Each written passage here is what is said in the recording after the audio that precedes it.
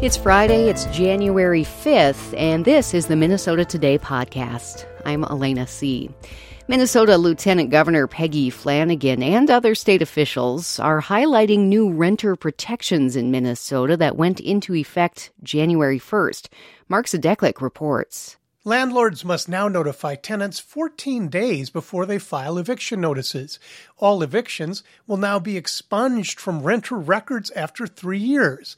Non-optional fees must now be clearly disclosed not only on leases but also in rental advertising.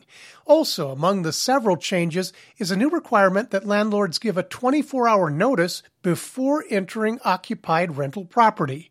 Flanagan welcomes the changes as long overdue. Today, we're making sure every Minnesotan has a safe and stable place to call home and an opportunity to grow and thrive in their community. The new rules came out of last year's legislative session and are designed to make the relationship between landlords and tenants more equitable. I'm Mark Zadeklik. People who were living at an encampment in the East Phillips neighborhood of Minneapolis found somewhere else to sleep last night. The city evicted Camp Nainocasi residents late yesterday morning after delaying the closure twice to give residents time to find alternative housing. Reporter Melissa Olson was there as people packed up their belongings. There are street outreach teams from Avivo, from a group called NAPE. There are social service workers who have come from just across the street at Pillsbury United Community. All these folks are here and trying to help facilitate a transition to temporary shelter if that's what residents are looking to do. Many people in the camp struggle with opioid use disorder. A City of Minneapolis spokesperson said in a statement earlier this week that dozens of former Nainocasi residents are now in more stable housing situations.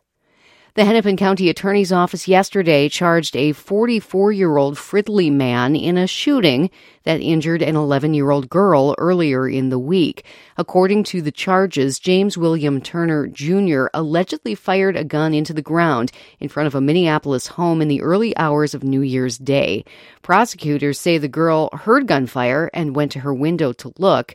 She was then struck in her face by a bullet fragment. Prosecutors have charged Turner with illegal gun possession and reckless discharge of a firearm. It won't erase the season-long snowfall deficit, but parts of northeastern Minnesota might see a half foot of snow by the end of this weekend.